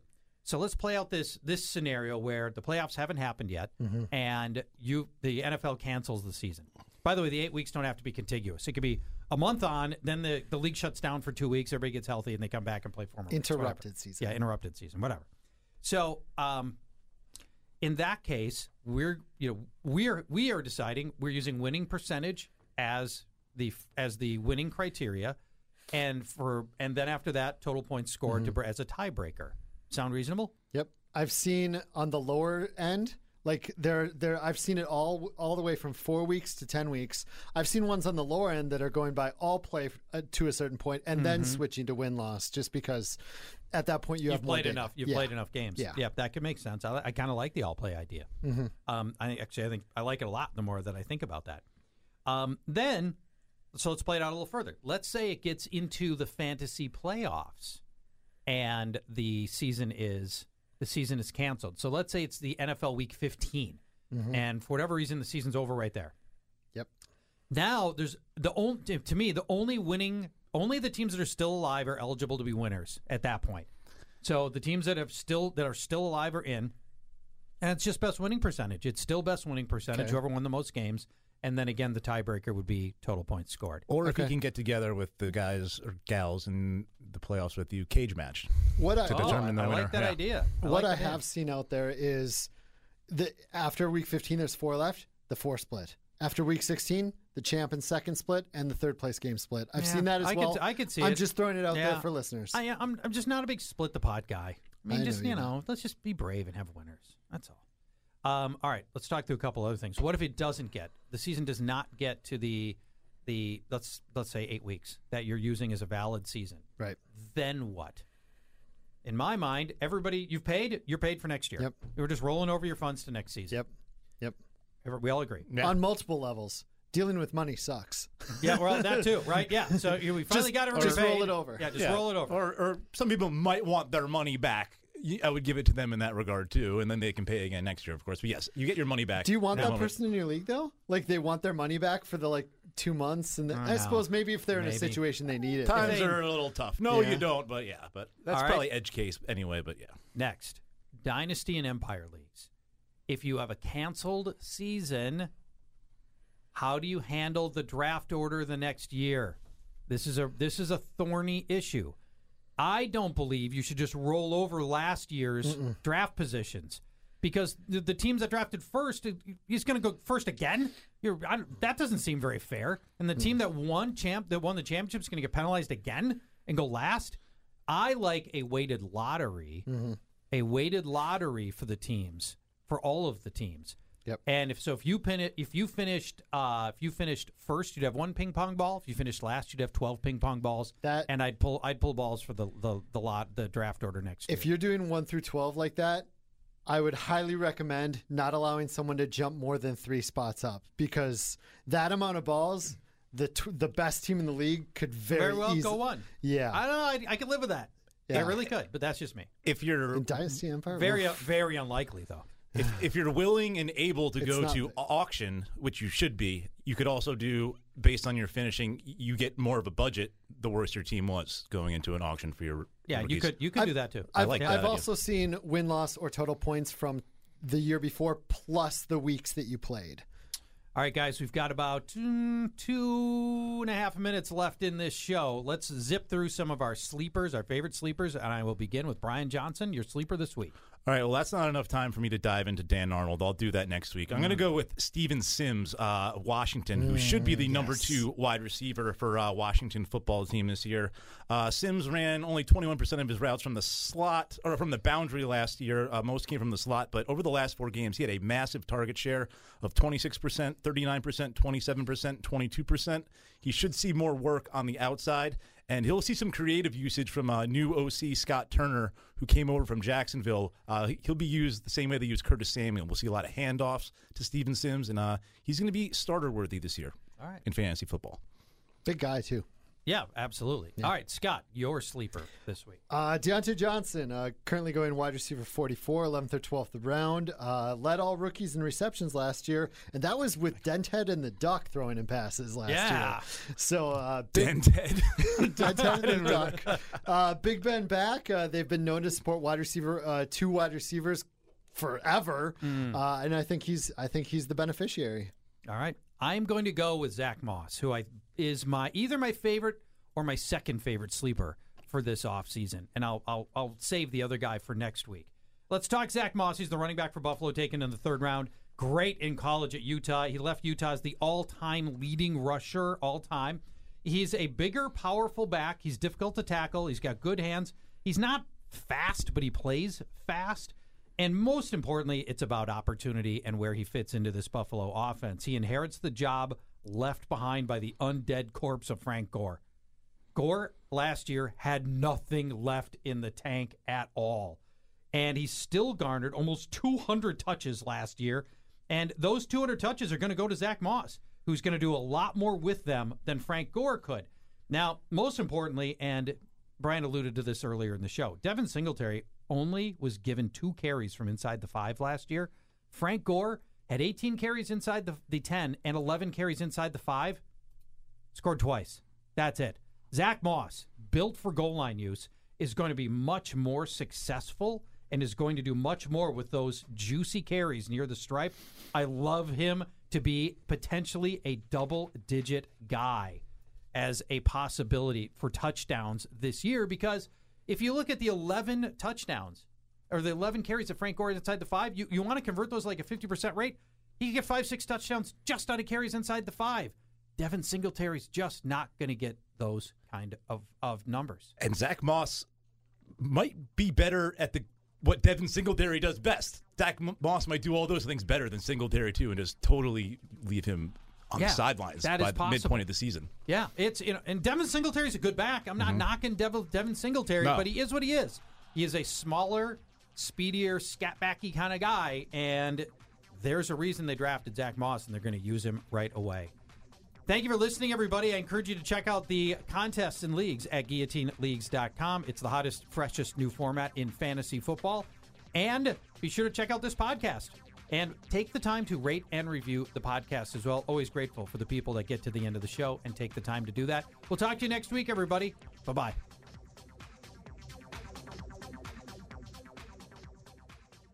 Fantasy Football Weekly is a production of iHeartRadio. For more podcasts from iHeartRadio, visit the iHeartRadio app, Apple Podcasts, or wherever you listen to your favorite shows.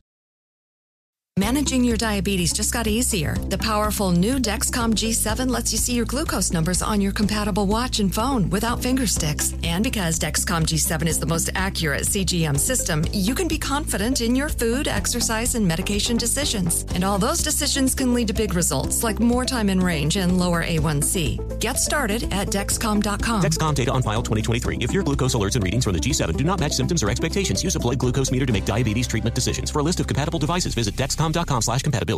At Bet365, we don't do ordinary. We believe that every sport should be epic. Every home run, every hit, every inning, every play. From the moments that are legendary to the ones that fly under the radar. Whether it's a walk-off grand slam or a base hit to center field. Whatever the sport, whatever the moment, it's never ordinary at Bet365. 21 plus only. Must be present in Ohio. If you or someone you know has a gambling problem and wants help, call 1-800-GAMBLER.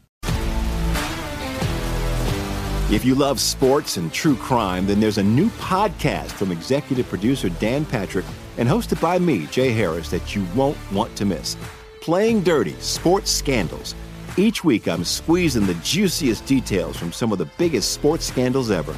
I'm talking Marcus Dixon, Olympic gymnastics, Cain Velasquez, salacious Super Bowl-level scandals. Join me on the dark side of sports by listening to Playing Dirty: Sports Scandals on the iHeartRadio app, Apple Podcasts, or wherever you get your podcasts.